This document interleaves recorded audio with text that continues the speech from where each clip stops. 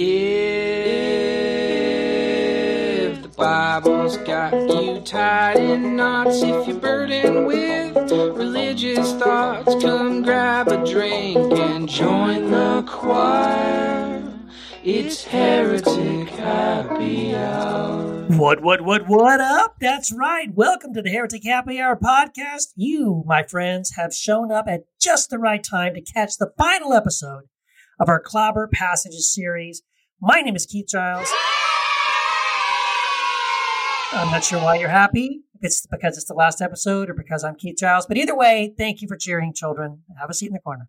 My name is Keith Giles. I'm one of your co-hosts. I'm also the author of several books in the Jesus Un series. The most recent one, Jesus Unforsaken, Substituting Divine Wrath with Unrelenting Love, releasing March 23rd? Yes. Coming out March 23rd. So excited to share that with you guys. And I especially want my co-hosts to introduce themselves and say hi so we can get this show on the road. Hi, everyone. This is Katie Valentine. I'm happy to be here in this final series, and we're talking about one of my favorite topics. I'll save it and let you all discover what that is. This is going to be really fun. Cool. I'm Derek Day, author of Deconstructing Religion and the host of the Forward podcast, in addition to this one. And I'm excited about this Clobber passage because I want to get metaphysical. Yeah, baby. And I am Matthew DiStefano, and I have. Is it okay if I have an announcement? I have an announcement. Yeah, Is that okay? Okay, but we already know about the hotline, right? I know. Well, and that was Jamal's shtick. That was his thing. Who? I have a real Who you talking announcement this time. Who's this? Old man Giles. So guess what, everyone? We are so foolish over here, and Choir is so foolish that they are lowering the cost of their ebooks, their Kindle books, to 99 cents for the entire month of April. And I just want to tell everyone about that. Fucking A! And this isn't new. This is not exciting for me because my books are already 99 cents for the most part. Worth every penny, to quote Keith Giles. Worth every penny. Worth every penny. But everyone else's are being lowered to 99. I've set the standard so low that we are lowering those prices to 99 cents for the entire month of April. So we will make sure to stick a link in the show notes. Click on there, buy all the books, buy as many as you want. You won't spend that much money. So I'm excited about that. I'm excited to wrap up this Clobber Passage series as well. It's clobbering time. That's the last time I'll get to hear you say that. I'm so sad. So sad. Shed a tear. I think the Clobber passages are not dying anytime soon. Well, They yeah, come that's back around. God damn it. So we have a hotline. And if you want to reach the Heretic Happy Hour on the hotline, exercise finger dexterity and dial 240-343-7379. Once again, 240-343-7379. And we have a voicemail. Let it rip. Hi, Heretics. My name is Gordon. I'm from Madison, Wisconsin. I have a question for you, but let me just first heap a bit of praise on you for. I discovered your podcast earlier this summer, and I have been absolutely hooked. The content that you're putting out is so helpful, engaging, and fun. So let me just say that I am truly grateful for the stimulating conversations you have and for everything you do. To my question, the short version is, how have you dealt with fundamentalists in your life who want to save you? The longer version requires a little bit of setup. So I've probably encountered the specific label heretic less than you guys have, but the term that usually gets lobbed at me instead is cult. And that's probably because for a long time I've been part of a more modern or progressive church that espouses so-called heretical ideas. And I think when you're exploring these ideas individually, you're branded a heretic, but when you do it in community, then it's called a cult. So anyways, my girlfriend's best friend is married to a guy who is very fundamentalist. And my girlfriend's obviously very close with her best friend. And so by extension, we as a couple hang out with them a bunch. And this dude he's a totally nice guy. I like him a lot. But on social media, it's seemingly a different story. But from time to time, Facebook will just shove in my newsfeed any one of the long screeds that he writes about the dangers of all these New Age cults out there. And for the last year or so, he's really seemed to hone in on the particular church that I'm involved with. And as far as I know, I am literally the only member of this church that he has ever met. So even though they aren't, the posts aren't addressed to me and he doesn't tag me in them, it feels personal. And it kind of reminds me of that famous saying of Jesus, something like, by this everyone will know that you are my disciples if you post passive-aggressive rants about each other on social media. All joking aside, my usual response is just to ignore it and don't bring it up. But I'm wondering if there are more productive ways to engage with folks like this. And I suspect you guys have encountered similar scenarios. So I was just wondering if you had any wisdom or experience to share. Thank you. Wow. Thank you so much. Well, no, I think all of us can relate to we feel your pain, man.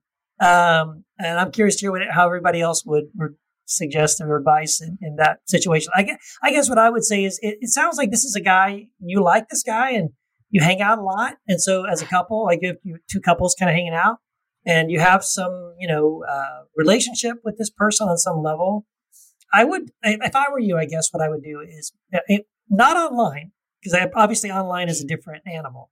But when you are face to face with this person, just maybe ask them, hey, would you like to understand why I believe certain things? Because, I see you post certain things and it seems like you don't really understand exactly where I'm coming from. And if they're interested, like, well, yeah, I guess I don't understand. And maybe I would like to know why you believe this or you don't believe that.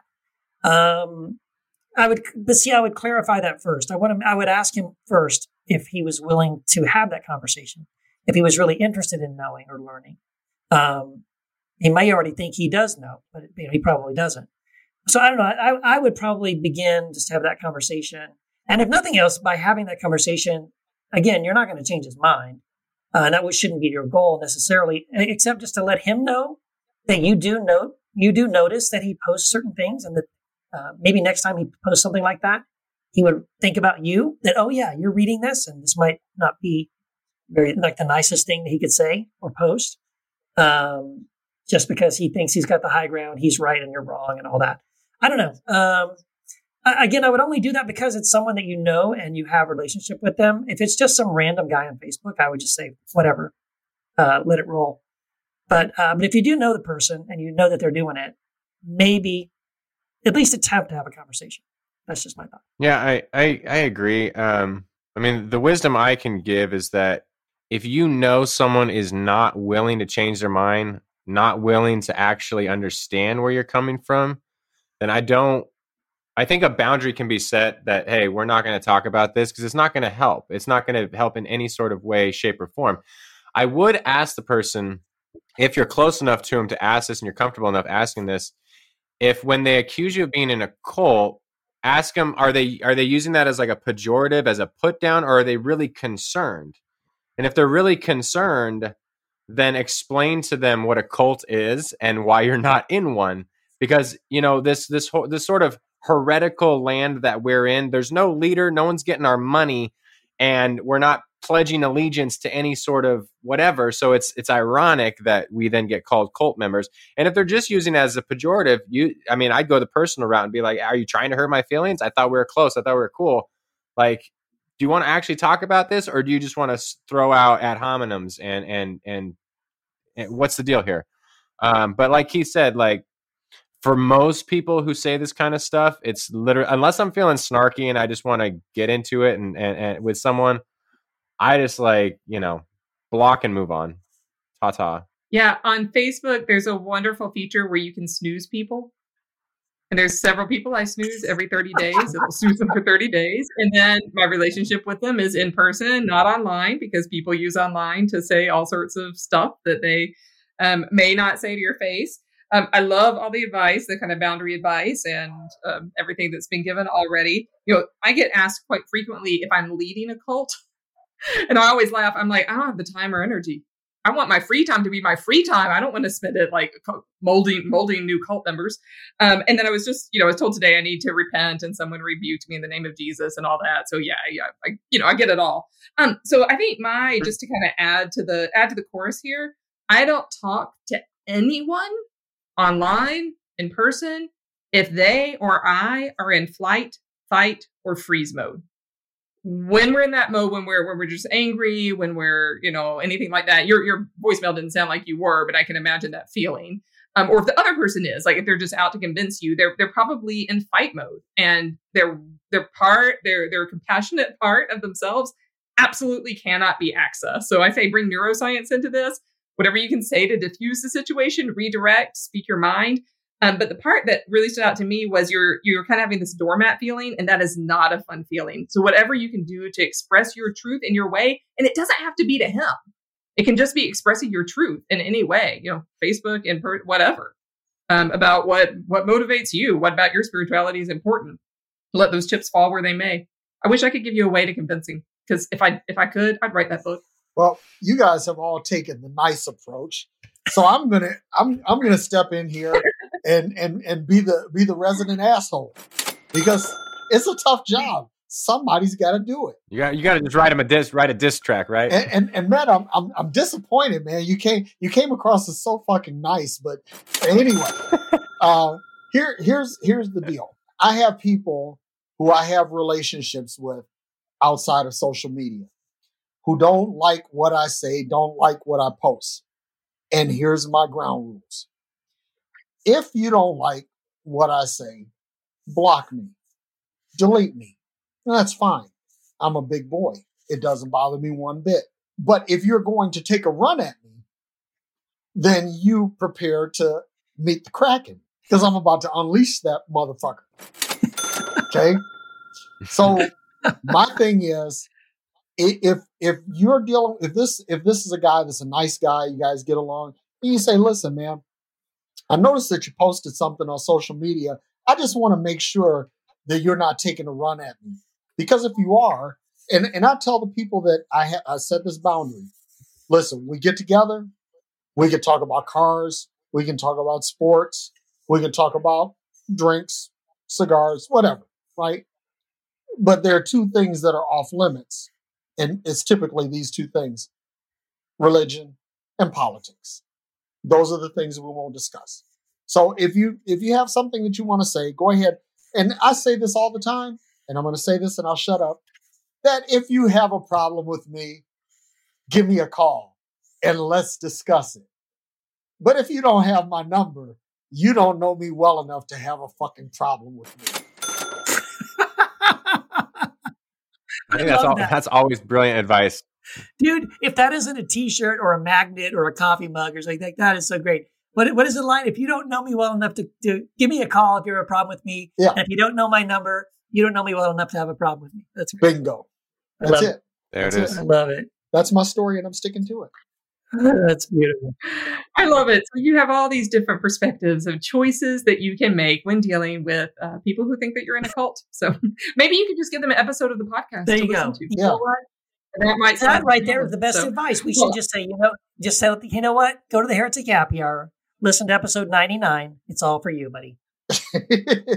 Exactly. It's all about you, brother. It's all about you. All this wisdom available at your fingertips. Exactly. So we have just the most interesting, fabulous heretic of the week, taking a different approach to religion and spirituality. So I think you're going to love this conversation with the friendly atheist. It's the heretic of the week. Hi, I'm Hemant Mehta, and I'm a heretic.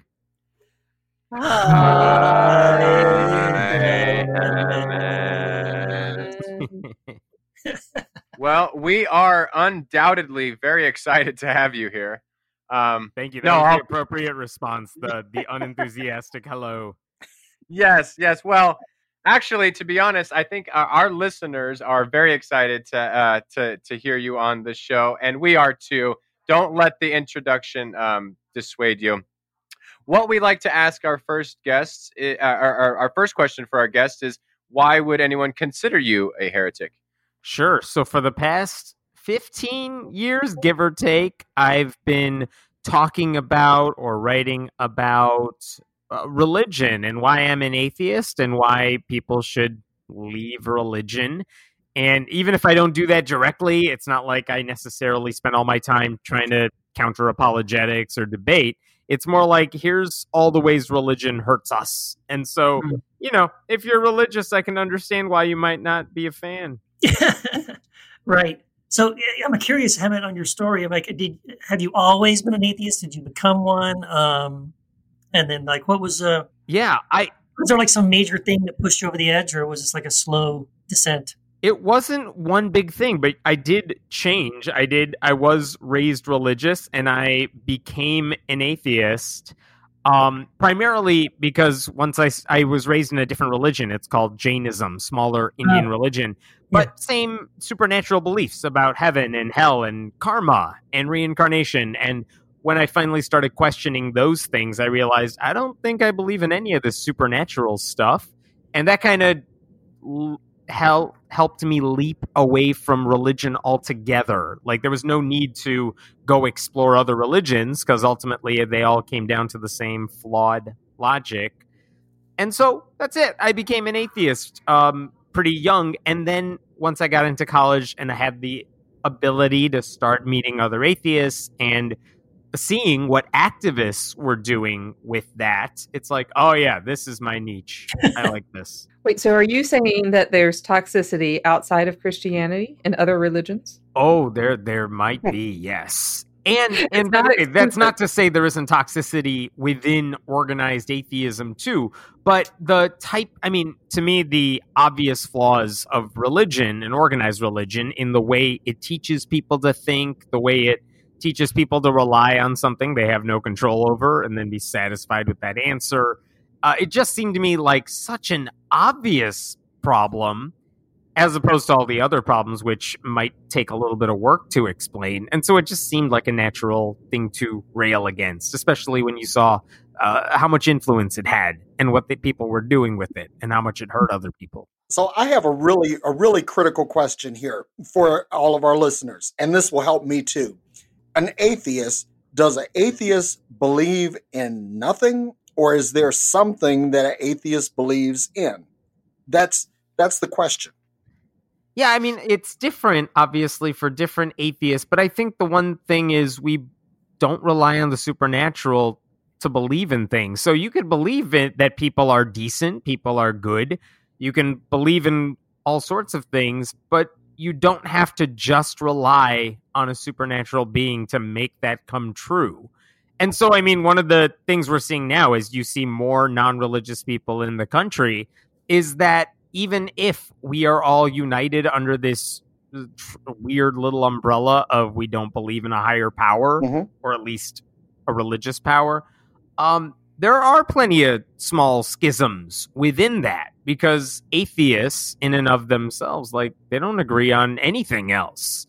And so you see political splits, you see splits on culture war issues, even though we are atheists. And so, I mean, being an atheist, what do you believe in? There's plenty of stuff, and we all disagree about all of it. You know, even within Christianity, you could say the same thing. Sure. There are plenty of Christians. They all believe in different things, but you would think they're kind of united under that one biblical umbrella, and even that's debatable depending on which aspect of it we're talking about. Right.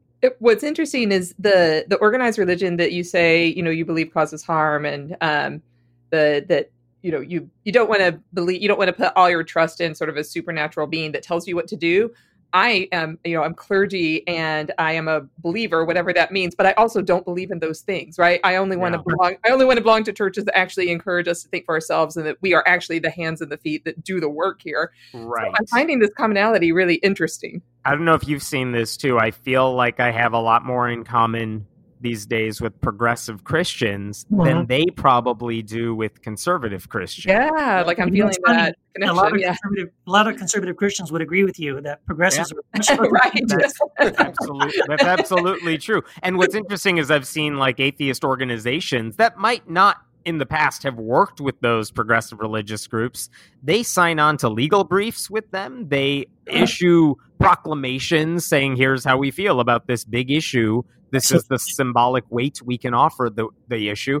And it's like a coalition of religious groups and atheists saying, look, we disagree on theology. Who cares? On this issue, we all pretty much stand united. It's really interesting. I hadn't seen that much before. I feel like I see it a lot now. I have a quick question. Because I think it's important to define our terms when we have these discussions. When you say religion, what do you mean by that?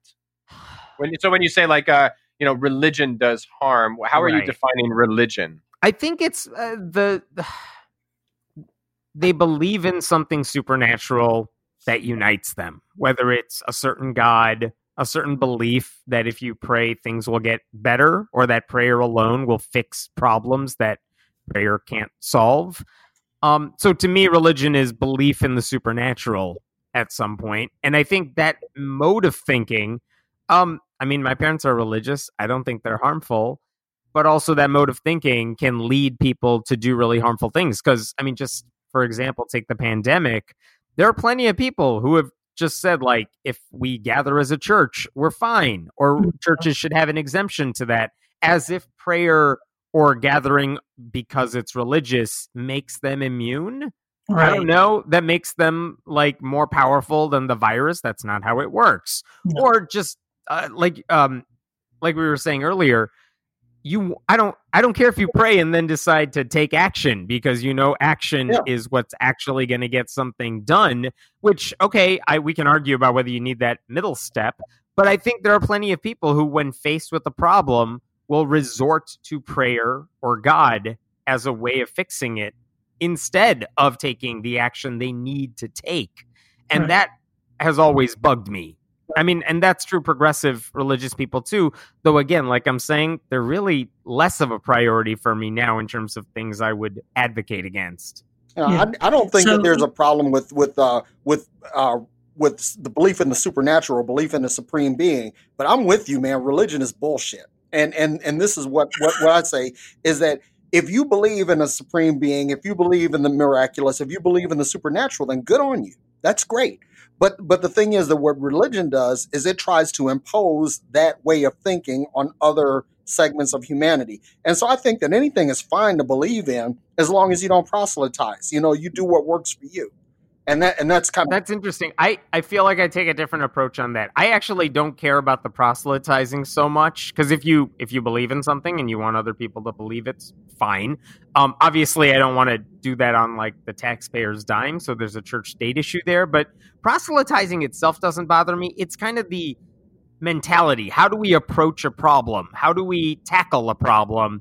And to me, if people believe in the supernatural, they're going to a tool in their toolbox that will not help them solve the issue. It might calm them down, but that in itself isn't going to fix the issue. So I know for a lot of atheists, it's always been, let's go after that mentality, because if you're thinking logically or something you can actually look to evidence for, you're more likely to come to the correct solution. That said, again, there are plenty of atheists who claim to use all that logic and reason and end up in the totally crazy, insane places too. So it's not that ignoring the supernatural will always work either. Yeah, it's sort of like, would everyone who believes in telekinesis please raise my hand? Yeah. Yeah, but you were saying there, like, about, so would you call yourself, You have a very strong feeling against religion, and you're pro-atheist, and you do a blog, and you're very active in this area. So would you say, in a way, you're sort of proselytizing for atheism? You know what? I have thought about that. I don't think that's what I'm doing, because I very much, when I'm writing stuff on my website, which is kind of the primary way I talk about these issues, I genuinely don't care if anyone is an atheist. Like, the audience I have in mind, I don't assume they're all atheists, and I don't care if they are, because I think even a lot of religious people reading about some church-state separation issue or how religion has affected this current administration, I think there are a lot of people, even religious ones, who could look at that and say, yeah, I also have a problem with that. And that's kind of all I want you to take from any of those articles. It's, like I said, like, whether or not you become an atheist, I don't care. It doesn't, I'm not keeping a tally mark count behind me. And so I don't think it's proselytizing, because I genuinely don't care if anyone agrees with me on the God issue or not. I just want you to think the way I think on these other issues, and then I don't care what you believe. So I don't know. I don't know if you count that as proselytizing or just trying to persuade people about whatever it is I'm thinking, but I don't care if anyone agrees on the God thing. So Yeah. So you don't earn like atheist points, and you're not like you get 100. yeah, there's no like ranking board somewhere. You don't have a bishop to report to, huh? Yeah. Yeah, that's fascinating. Well, because I do know I have some friends that are atheists, and they really are very militant and go out of their way to basically convert Christians or Muslims or anyone with any religion to be an atheist. And so you're not taking that attack as much as you're just trying to get people who are Christian to recognize how some of their ways of thinking are self-defeating or not helpful. Yeah, I think that's accurate. I have friends who do a lot of those debates. I have friends who like arguing that religion stuff and love to argue with Christian apologists and all that. I don't have any problem with that. That's all well and good. I think that's useful. I think it's good whenever people are thinking about this stuff because most people are apathetic to everything.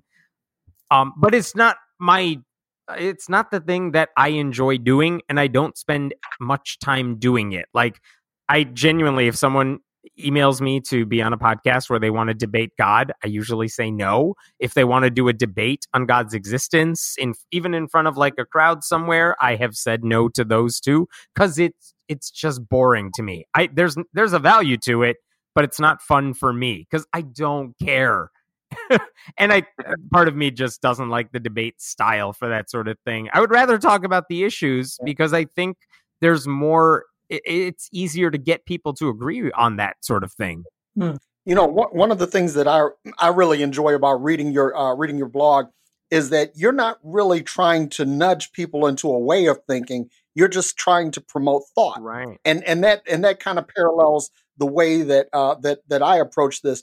But I have a question for you. Yeah. What was the pivot point that pushed you out of religion and caused you to adopt the train of thought that you embrace now? I think there's a small factor and a big one. The small factor is my family moved at one point, and that sucked because I lost all my friends. I had to go to a new place, starting fresh. That is not fun when you're like entering high school.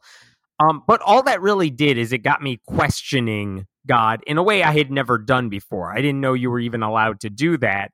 But then I got a chance to explore. I tried to figure out the answers to those questions. I had the internet. I could ask questions online and read stuff I had never been exposed to. And I don't even remember necessarily what I was reading, but it was from what happens if you don't believe in God? I don't even think I knew about the word atheist that much, or if I knew it, it sounded like a bad word, but it's like, oh, whatever these people are saying about not believing in God and why they don't believe in this stuff, that makes a lot of sense to me. And they're not even referencing my religion because no one knows about my religion. The atheism perspective they're offering just seems to make a lot of sense. And then the more I follow up on that, the more it makes sense. And so that was kind of the big thing. It's like, once I started asking these questions, everything just kind of toppled. All that religious thinking just kind of went away. Yeah. So I have a question for you, Hemant, and I'm genuinely curious how you would respond. So I'm someone who does believe in God, and I do follow Christ. It's just the teachings of Jesus I find very fascinating and helpful in very practical ways. And I am someone who believes in what is a very little known Christian doctrine called universal reconciliation, which actually was there from the beginning. But it's been sort of overtaken by the eternal torment crowd these days. However, so my question for you is, though, I'm curious. So, because in my view, Hemant, even as an atheist, even as someone who does not have any religion, does not believe in God or follow any religious tradition, I still believe that actually one day you actually will, after you die, come in contact with the Creator and enjoy eternity in the presence of God. If I'm right and that happens to you, what would you say? I mean, I feel like no God should punish you for asking questions and trying to get to the bottom of the truth. And it's like, all right, well, now I have evidence, right? I didn't when I was looking. And I can't imagine anyone would be upset with someone who genuinely looked for that answer and didn't find it and like wasn't trying to say no on purpose, but said, all right, I'm looking for it. This is what I got. I can't find the evidence. So no. I just don't buy the excuse that nope, it's all there if you read the Bible, if you're genuine, if you open up your heart. Like what do you think everyone's doing? Like it's just silly to think people are purposely trying to say no. Like that's just I'm around atheists a lot. That's not how they think. Right. It's like you show me the evidence, I'll hear you, but it's just not what happens. Got it. So I have one more question for you, Hemant. Reincarnation. Mm-hmm. Yes or no? No. Okay. That was it. Eric, you bring up my favorite topic and then just leave it hanging. For the exact same reason that I would say about God, which is like, I'm sure it's a nice idea to some people. I don't know why anyone believes in it when there's no reason to. Well, Hemant, we've had this conversation before in another life, and we will again.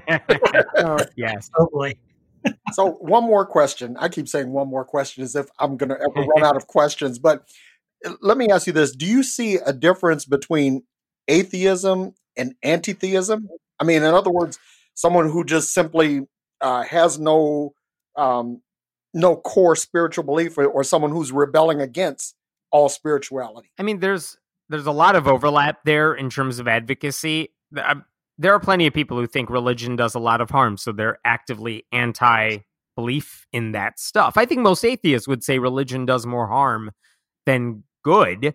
But I will say, like, in terms of nonprofit work, charity work, what people who are atheists are doing with their lives, the more effective groups I have ever seen come from the standpoint of saying, okay, I might be an anti-theist. I might think religion is bad, but how am I going to challenge that? Because everyone thinks everyone else is wrong and bad with their opinions. So what?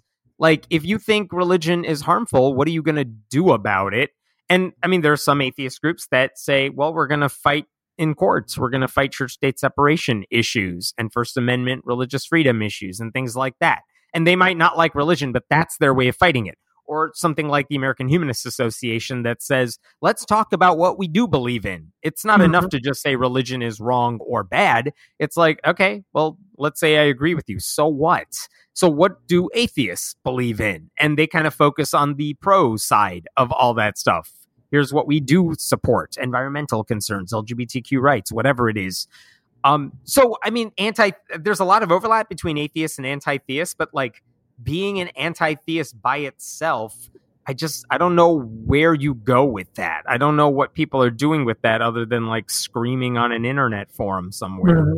Yeah, and I agree. And I think actually it's good to hear you say that, because I honestly think if more, religious or non-religious, if people spent more time focused on the things they did care about, the things that they were, the positive things that they cared about, rather than all the negative things, we might actually realize we have a lot more in common with one another. And then we can find common ground and sort of like, okay, great. You don't believe in God. I do. Let's try to help people who are homeless, or let's try to improve education or the environment or things like that. And all of that is good. And none of it says you can't debate or discuss your differences. And you're not saying that's even not important. It's saying, okay, well, those debates are probably not going to go away anytime soon. But is there anything that can bring us together? Because when you have those usually different sides, people assume you're antagonists, but you're fighting together for the same cause. I think, isn't it right that there were two lawyers during the 2000 elections, like one for the George W. Bush side, one for the Al Gore side, but both of them said, we're going to work together for, was it marriage equality or something like that? LGBTQ rights. They both said, we're on the same side of this issue, and we're speaking out in favor of it. And the reason that had any sort of impact, if it did, is because they're saying, look, you normally think of us as political antagonists, but on this issue, we are united. And so let us say that. Even with the vaccine now, you have like different presidents or different politicians saying, let's get the vaccine on camera. Why? Because maybe it'll convince people who think you can't trust the other side. But if you have enough people doing it in front of a camera, maybe they'll get over their concerns. So whenever you have different sides teaming up and saying this is an issue that matters to both of us, more people might pay attention because they assume you just oppose everything everyone else stands for. Well, Hemant, I can't wait to sign something with you. Right on. In solidarity with the sentiment. I'm right there with you. And we want to know what you're working on now, where people can find you. Let me take a moment to plug your latest article at the time when we're recording that's on Pathos, because I couldn't say more good things about this headline. God's Not Dead 4, a film no one asked for, will begin filming next month. It's happening. Yes.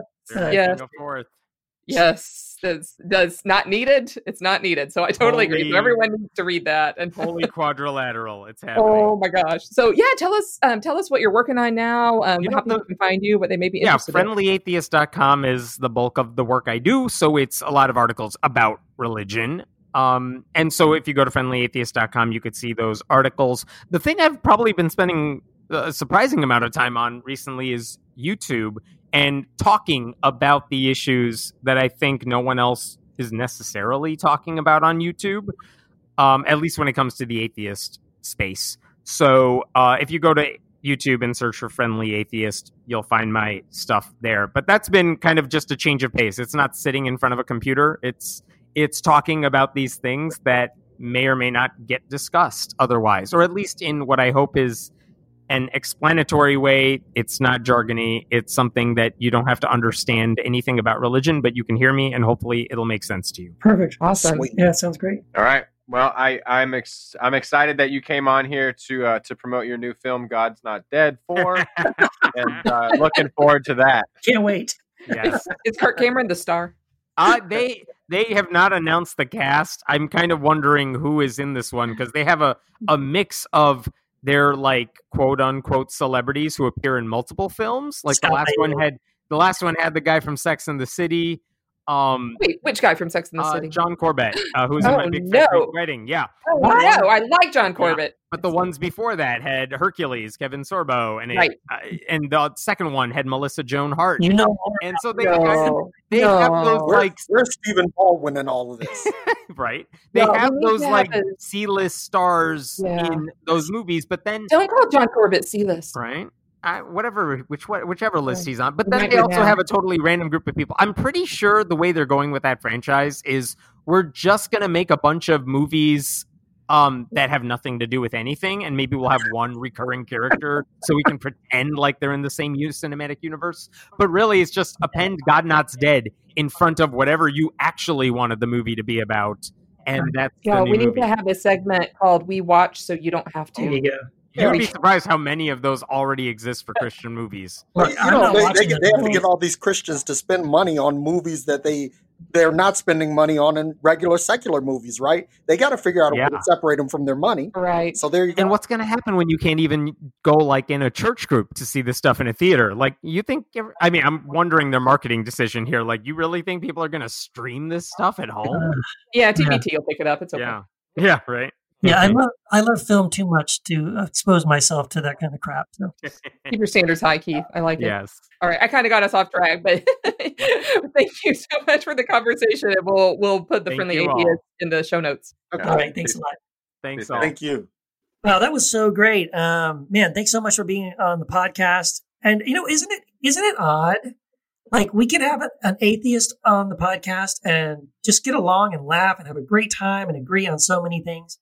But like we would probably not be able to do that with someone like John Piper, Arthur, like someone who supposedly, we share some of our faith with. It's really odd. But anyway, it was a great conversation. Thanks so much for being our guest. I've always found that interesting. There's certain people that it doesn't matter what camp they're in. Like you're trying to do the same things in life and you have the same approach and you just don't happen to agree on God. But it turns out like, that's not even that big of a deal because Hemant is like I feel like we're like coming at things at the same angle, but we're coming to the different conclusions. And like you said, like could definitely have a conversation with him way before someone like resurrect John Edwards from the dead. I mean, I don't think it's going to go so well, you know?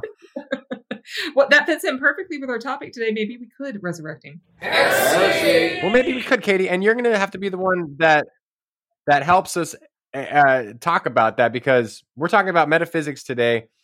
And the way I understand metaphysics, maybe as a little bit different than how you're going to be describing it. So the way I understand it, it's like abstract thinking about being or beingness and knowledge.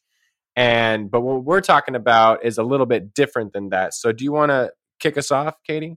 Well, yeah, and we can talk about it any way that we want. I can just tell you the way I talk about it. And this is coming from someone that called in, I think in the very first episode, or maybe the second episode of the Clobber series, one of our guest callers who were kind of requested the topic. And so thank you, guest caller. It was I think the woman from Australia. Yeah, who had requested this. And so so I run a Facebook group called the Metaphysical Christian. And the thing I do in life primarily these days is help Christians, help Jesus followers connect to metaphysical practices and not have to choose. Do I have to choose Jesus and my faith, or can I choose these practices, these other ways of being? So I'm not going so much the Aristotelian kind of philosophical approach that Matt talked about. That's a totally legitimate way to define metaphysics. What I'm talking about is all the stuff that doesn't quite have a box, things that people experience that are outside of that quote unquote the church box or what we perceive to be the Jesus box. Things that are not part of the non-physical world, at least as we perceive the physical world, that are, to me and to those that I serve, very real. So angels, energy, intuition, chakras, past lives, of course, kind of run the gamut. So that's how I'm defining metaphysics. But what everyone else is, Keith and Derek, what are your first instincts around the topic? I have seen, I guess when I was, this topic came up in our series, Clobber series, that we were going to deal with this topic. I guess I assumed it was probably more like that, like, more new age stuff, maybe crystals. I know a lot of Christians and a lot of postmodern, or not postmodern, deconstructed Christians, I've noticed are moving into like witchcraft and those kinds of things. And, as someone who was a Southern Baptist, when I see someone kind of posting those things, it is kind of like this weird, like, what? Like, how did you get from sort of like your Christianity and you deconstructed some things, and now all of a sudden you're doing some witchcraft stuff? Like, I don't get it. So I'm here to learn. Help me understand all these kind of things, because I think there are these verses, right? There are these trigger things that we were all told from the pulpit, right? The Ouija boards and the seances and witchcraft and any of these kind of things. We should stay away from them. It's going to lead us into darkness, and we're going to end up becoming possessed by demons and all kinds of scary things that we're told. But yeah, I it's something that I'm not that personally familiar with, and I haven't gotten that deep into it. So I'm kind of here to listen and learn. I think that when we start talking about spirituality in a broader sense, when we get beyond the box, somebody mentioned the box, getting beyond the box of Christianity and start looking at other avenues of spirituality. In other words, I believe that there is actual, I don't want to say physical power in things like crystals and stones or what have you, but I believe that they can be used as a touchstone to enhance a spiritual experience. And me personally, when I think of things like Reiki, or chakras, or all of these things that when we talk about psychic energy and things like that, there are all kinds of physical things like ley lines and geography and all of that. I really believe that there's something to all of that. And I really believe that Jesus, our dude, is the epitome of the metaphysical. I was waiting for it. Say more. Say what way? Why do you think that? Do you think he was tapping into some of this kind of energy and spirituality? I think that he was. I think that there was power in places. I think that there was power in people's understanding. For example, the centurion comes to Jesus and says, "Can you heal my servant?" And Jesus is like, "Yeah, okay, let's go to him. Let's go ahead and make him whole." And the dude is like, "No. See, I'm a man under authority, and I see that you're under some authority, and I see that I'm not really fit to have you come into my space. But I'm gonna trust that you say something, and the something that you say is going to be transformative." And I really believe that when Jesus said, "I have not seen such great faith," I think that he was actually speaking to the metaphysical connection that had been established at that point between Jesus and the centurion. And it was that metaphysical connection that released some energy that caused the servant to be healed. So you say that, and I almost hear Christians rebutting with all the Clobber passages, since we're in the Clobber passage series, all the passages about kind of against the kind of practices that we're talking about. And I'm just gonna guess, Katie, that you've faced these questions from Christians dealing in the work that you do.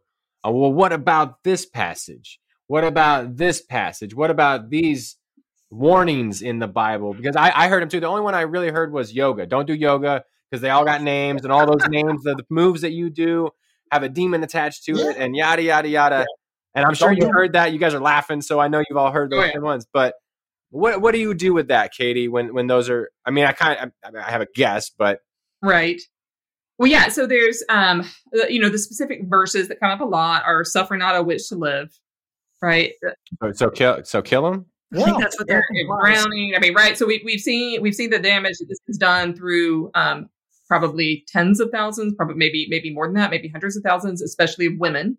So it's a very gendered critique and very gendered use of verses often when these Clobber passages get thrown at people. But that's one popular one. From Leviticus 19, there's like 5 kind of in a row, like 20 verses 26 through 31. You shouldn't practice augury or witchcraft. Don't turn to mediums or wizards. And then there's a few other passages too that get in the mix. So the witch, quote unquote, or the medium or the woman, we don't really know how to translate that word, at Endor. And then Simon Magus in the book of Acts, and the enslaved girl in the book of Acts. So there's a lot there. So, my basic approach, as always, with scripture is that face value doesn't really work, because we're cherry picking. We're taking, verses that have a very particular time and context and lifting them out. And we're assuming that whatever word we translate as witch actually or medium or wizard or sorcery translates to something that we understand that to be today. So at one hand, we have like all the kind of cancel culture around Harry Potter, right? Like I know a lot of parents who wouldn't let their kids watch or read Harry Potter. Not because J.K. Rowling is horrific about trans rights, but because this was witchcraft. And at the other hand, people have a lot of really instilled fear that family members of their kids or whatever are going to, like Matt said, invite some kind of demonic energy into their lives. So as always with scripture, my invitation to everyone is let's read and get curious rather than think that we can interpret a verse right off of the page. So I encourage people to go a little deeper and find out what's behind the text that's being said. Yeah, I think that's super helpful, Katie. And, this is actually one of those problems, and we have bumped up against this kind of a thing so many times in the podcast. Like anytime you point to Old Testament passages and you read things, I mean, again, sort of like the Old Testament solution, quote unquote, for homosexuality is kill them. The solution for somebody, from another country and in another nation is kill them.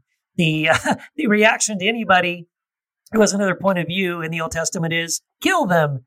Well, okay, so hopefully today we've moved on from there. We're not like, hey, let's go cock the shotgun and go kill somebody because they don't agree with me.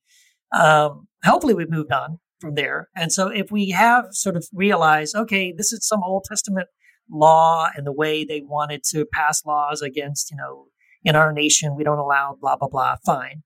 But we live in 2021 now, and we don't just kill people because we disagree with them anymore. At least I hope not. We wouldn't say that was a solution to disagreement. hopefully, again, we can take a little bit more of an objective posture. But so, like, to your point, Katie, help us understand then, like, how should we approach the practice of some of these things? And then I guess I'm curious, I would just want to ask you, are there some of these practices that you personally would say these aren't good, or maybe these are not healthy, or something like that? Or in your opinion, would they be like, no, these are all maybe neither good nor bad? Maybe it just depends on who's practicing them and why they're practicing them. Right. So yeah, thanks. That's a great way to phrase that. So, how do we approach other spiritual practices? So I'm curious, what makes them other? What makes what makes a chakra other? Well, because it's not in the Bible. It's, right. Moses didn't talk about it. Jesus didn't talk about it. It's not in, Okay. Not So directly. then, in that case, whenever I go to church, we turn on lights, and those are also not in the Bible. What? I know. Amazing. Smoke So, machine- what are at smoke some machines? point, Smoke Huh? machines? Are smoke machines in the Bible, right? Lasers, smoke machines, disco balls. maybe, I don't know. There's a lot of burning bushes and stuff. I think you can make a case, but so for me, it's, for me particularly, not being in the Bible is not really the criteria. But is this of God? Is this helping me be a better Jesus follower? So that my basic criteria is, does this help me get closer to Christ or not? And I tell all the people I work with, if anything I'm suggesting to you does not help you do that, disregard it. Move on. I'm not offended. Angels aren't offended. No one's offended. If it's not going to help you, don't do it. And so, do I prohibit anything? So for me personally, because I am a Christian, I don't pray in anyone else's name. So I don't, if anything has, like, for me, like, I have friends and colleagues who kind of invoke, I guess, other deities, and I don't have a problem with that for their own spiritual journey. But, like, for me personally, I don't do that. Partly because I'm a monotheist and I believe God is God.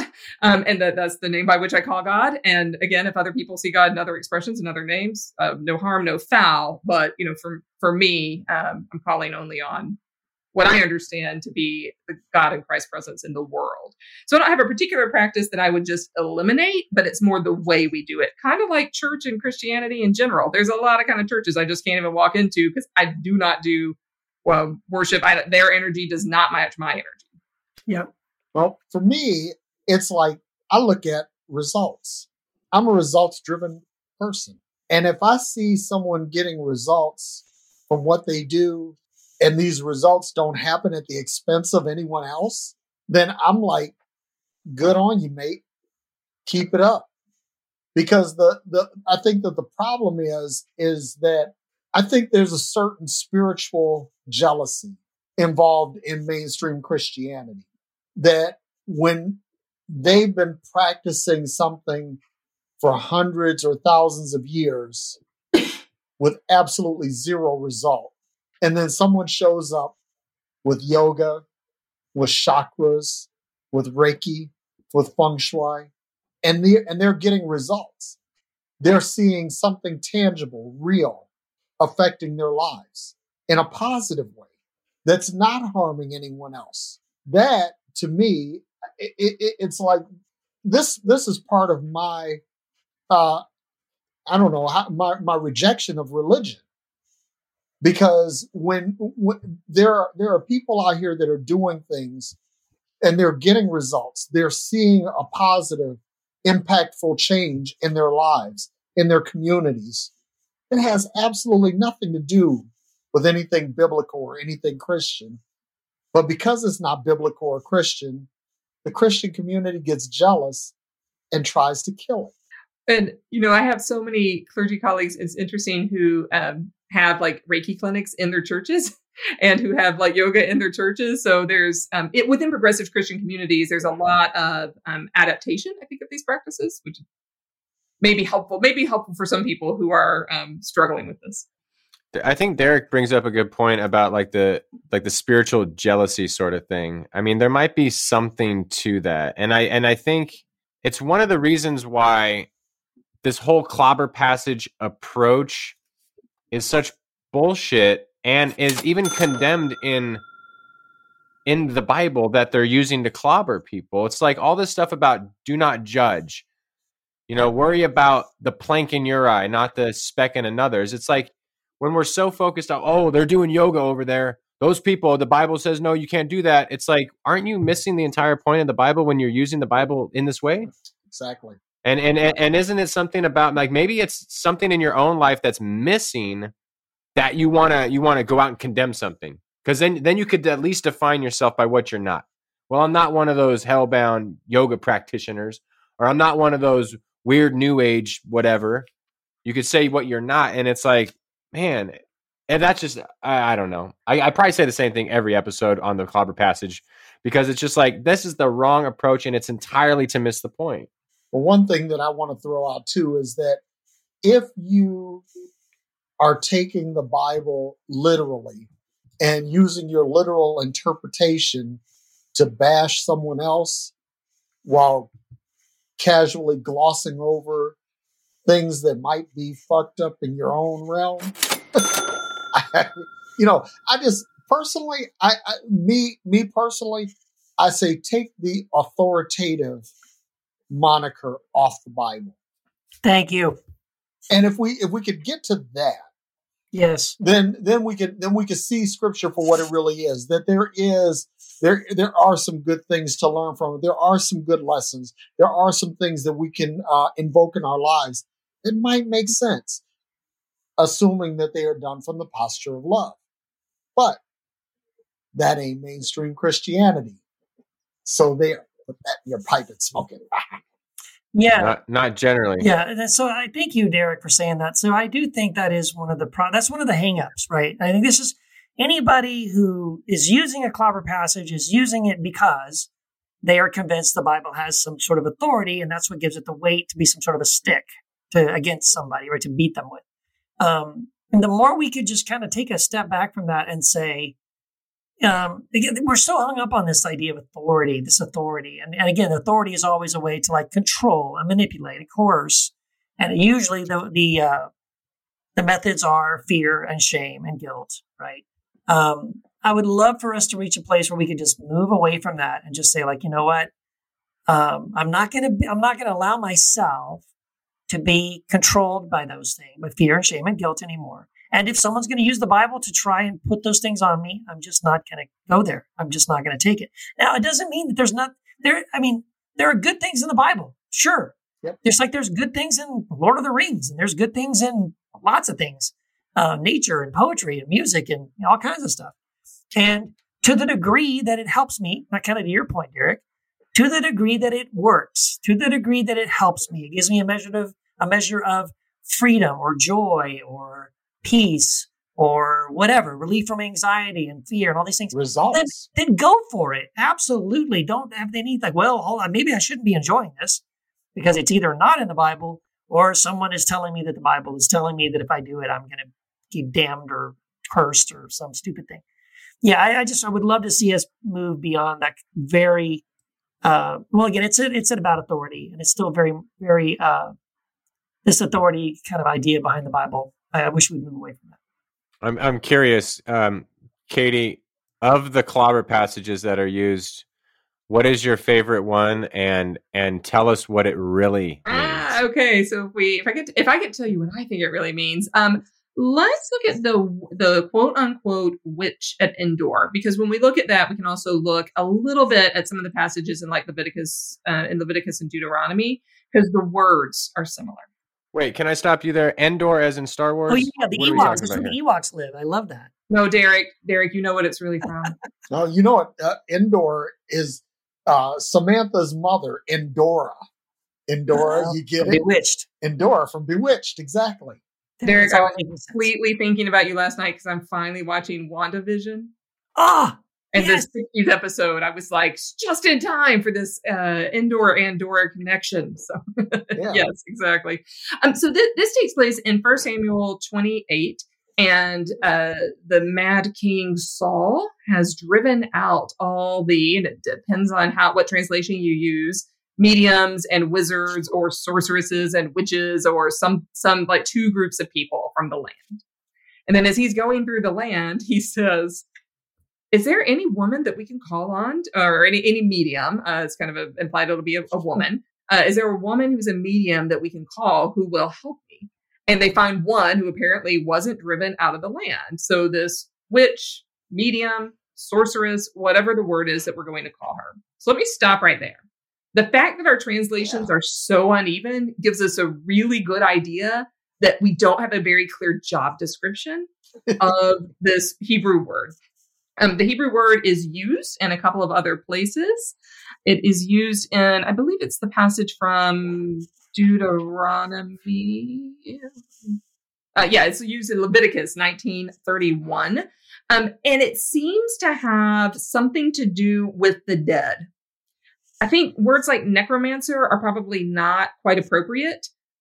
Medium is probably not quite appropriate because that's a very modern, very constructed kind of modern concept. But it's someone who does something like in the spiritual world with dead souls. And so they get to this medium or this whatever, this woman in Endor, and she's plainly terrified. And I don't blame her because Saul the king has driven out all the people in her profession from the land, but somehow she has stayed. So again, we have this very gendered dynamic going on in the story. Well, he says, you need to call up Samuel. And you know what? She does. She calls up Samuel. And then Samuel spends all of his time telling Saul how stupid and foolish he is. And then when Samuel when his spirit goes away, he says to the woman, can you cook something for us? And then she cooks something for him. And then they kind of go on their merry way. This is actually not a story at all about sorcery. It's not a story about mediumship. It's the story about people who have been expelled from the land, I think rather unfairly. And it's the story of the devolution of Saul in preparation for the great kingship of David. And so it's a story, I think, about the hypocrisy of Saul. Interestingly, and from my perspective in the story, nowhere is this woman ever chastised. Nowhere does Samuel turn to her and say, how could you're dealing in necromancy, you shouldn't be doing this. He saves all of his attention for the bad king. So I think this is a story actually about the bad king, not at all about the woman. When we kind of go back to the places in Leviticus where this word is used, I think the author of Leviticus is serious when he says, don't consult with this profession of people. But they never, Leviticus, Deuteronomy, Exodus, none of those passages ever say what it is that they're doing. So obviously I don't know if it's obvious, but it seems likely that they thought that the audience understood whatever this profession is, but we don't actually have kind of access to what they were doing. So thereby is my interpretation. What's y'all's thoughts? Let me throw something out here real quick. This verse 3, it says that Saul expelled the mediums and wizards. Okay, stop right there. How did he know whom to expel? Seriously, I'll tell you how he knew. He expelled people that were getting results. People that were actually demonstrating some ability, because you can't identify someone who's doing nothing. Okay. So he's expelling people who are getting results. But then when life throws him a curveball, he says, seek out for me a woman who is a medium. Stop. Now I need somebody who's getting me results. I need somebody to help me or to exercise their ability on my behalf. So this is really a story in hypocrisy, because based on my religious beliefs, I'm going to expel everyone who's getting results not like mine. Then he says, I want someone who's getting these results to do something for me on my behalf. Patent religious hypocrisy here. Yeah, absolutely. And so that's a great point too about, that's kind of almost a shocking thing about that that story in the Old Testament, because, she goes to this woman and it works. He says, bring me this prophet Samuel, right? But then there he is. Like, oh, holy crap, it worked. and now Samuel chews him out, like you said. So I guess there's the side of it of okay, there are those who really genuinely have this ability, this talent, whatever it happens to be, skill that they've developed, or whatever it happens to be, that somehow they can connect with the dead. They can give you messages from people who have passed on and all that. But can I just say, And I'm not discounting that that people like that aren't real. I mean, I put this in the category of, for example, when I was involved in the charismatic church, there were people who genuinely had words of knowledge that were dead on, like only God could have told them. There's no possible way they could have known these things. I've experienced that from people. However, I've also seen with my own eyes and experienced in my own life, people who think they have, or they were trying to convince you or me that they have this ability, and it's bullshit, basically. And so I think I see the same thing in this category as well. If anyone's ever watched Darren Brown, I love Darren Brown. He's on Netflix. He has a show called Miracles. I recommend to watch it if you haven't watched it. And Darren Brown is someone who, using all kinds of techniques, hypnosis, he just knows how to read body language, auto-suggestion, all kinds of things skills he's developed. And he, in this Netflix special, for example, he calls people out of the audience and he does these amazing readings about your dead aunt. He knows their name, the kind of dog they owned. He calls out all these specific things. But even as he's doing it, he's looking in the camera and saying, by the way, I am not receiving this information from spirits. I am not in connection with their actual dead grandma or aunt or brother or son or whatever. These are techniques and skills that you could learn. I could teach them to you. They're not spiritual things. And his whole point in kind of exposing these sort of spiritists and people that will talk to the dead is that, and I think this is his own personal mission, he's upset about the fact that people know how to fake it in such a way to basically prey on those who have lost loved ones. Like, my son died, my mother died, my husband died, my wife died. They go to see a spiritist, and then using some of these techniques, these people will basically drain their bank account dry to keep getting messages from beyond. And, oh, your son says this and your mother says that and whatever. And he's trying to expose that, hey, there are people that are sort of charlatans. You need to watch out for them. And so, I don't point that out to say that it's all fake. I don't think it's all fake. I do think there are some legitimate people who actually do. But I'm curious what you think about that, Katie. Do you recognize that? Do you think that's true? Or should we be careful? Or are some people sort of using, kind of preying on people's desire and need? Sure, it's true in any field. Yeah, in any field, you have legit people who are authentic and out to provide, their services, and then you have charlatans. And so in my other podcast, Magical Mystical Journeys, it's myself as kind of the Christian minister, metaphysical person, and then a colleague who's a shamanic practitioner, and then one who's a psychic medium. And so, yeah, she's definitely the real deal. You should go, if anyone's seeking out this service, I think it's best not to do it from a place of intense, fresh grief. Wait and start to work through some of your grief on a little bit on your own, so you're not quite so raw when you go. Find someone who's been training. Find someone that you trust. Find someone with a good reputation. I'm happy to put the show notes. My friends, colleagues, information. And that person, they should not be booking you for tons and tons of sessions. They should book you for one, and that one should be very satisfactory for you to be able to go back. So there's fraudsters out there, as with anything, but this is, people who are working literally at the soul level to provide healing experiences and they're facilitating healing experiences. If you're not having a healing experience after having been to someone, then they're probably not the best fit. Yeah. And that's good. I mean, I really don't bring this up I'm not trying to cast any sort of doubt on the practice. I just want to say it as, if nothing else, for our listeners to say, if you do, as with anything, as we said, it could be somebody at your local vineyard church. It doesn't even have to be somebody who's professionally setting themselves up as a psychic or someone that is a spiritist or something like that. I just think it's good to have a healthy dose of skepticism and say, okay, is this legit? Is this real? Is this something that I think is, is this person really able to do this? Or not, and just to be careful about this kind of thing. So anyway, what Keith has said is exactly why I do the work that I do, which is to say all of this is energy, and it is Christian. Some churches call it words of knowledge, words of power. Others might call it psychic mediumship. Others don't have a word for it; they just know it when they experience it. And the words that we use don't matter. I tend to present this without a lot of dogma or doctrine to help each person find their own inner truth. But we're all talking about the same God energy. And how is it expressed? How is it expressed in the world? And that's what I love. That's when that light bulb can go off for people. That's what I love, like, more than anything. Results. Yeah. Results. If there are not real tangible results, it's all tantamount to spiritual masturbation.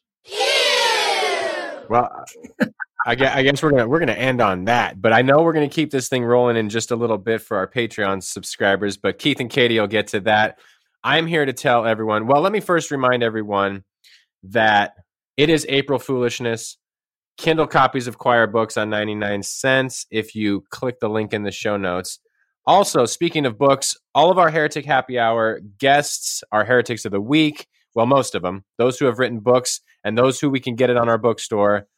We have a bookstore. If you go to heretichappyhour.com, you are going to save 15%, give or take, on most titles. You're also going to support the show. So if you heard a guest in the past and you just love them, check out our heretichappyhour.com bookstore and see if their book is there and pick it up today. I'm looking forward to this bonus round because I'm going to talk about like divinatory practices in the Bible that actually do support like some of the metaphysical practices that may be in the back of listeners' minds. Listeners, we'd also love to have you in Heresy After Hours. It's a free Facebook group open to anyone who's interested in experiencing the process of religious deconstruction and reconstruction. So join us over there. Over 2,000 people in that group asking all sorts of snappy questions. We also have a Facebook group exclusively privately for only patrons in our Patreon group. So we'd love to have you in there too. Absolutely. And for everyone who is a supporter of the podcast on Patreon, we love you. We thank you so much. It means so much to us that you would love our podcast and what we're doing so much that you would financially support us on a monthly basis, whether it's $2, $10, $25, $100, whatever. All of it means so much. And that's why we go the extra mile for you guys. We love recording bonus interview footage, bonus podcasts, conversations, and lots more, just to make sure you know how much we appreciate it. So go to patreon.com/heretic happy hour, become a patron.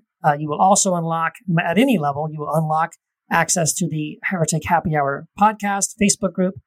But depending on what tier you're at, you can get free PDFs, you get, extra like video stuff and conversations and things like that. It's awesome. Go check it out. And the minute you become a member, you're going to unlock so many great, amazing things already there for you to enjoy. Thank you so much. Thank you, Keith. And if you enjoy this podcast, please go out to iTunes and give us a 5-star rating. And in the interest of April Foolishness, with your 5-star rating, we will send you your very own Heretic Happy Hour flying broom. Asterisk, we may not actually send you a broom or anything else. To clarify, we definitely will won't. not. It'll be non-physical. In the interest of April Foolishness, you get it? April Fools. April Fools, yes. Yeah. Thank you. It's not real. Right. Sort of like the Bible. My broom is real. Yeah.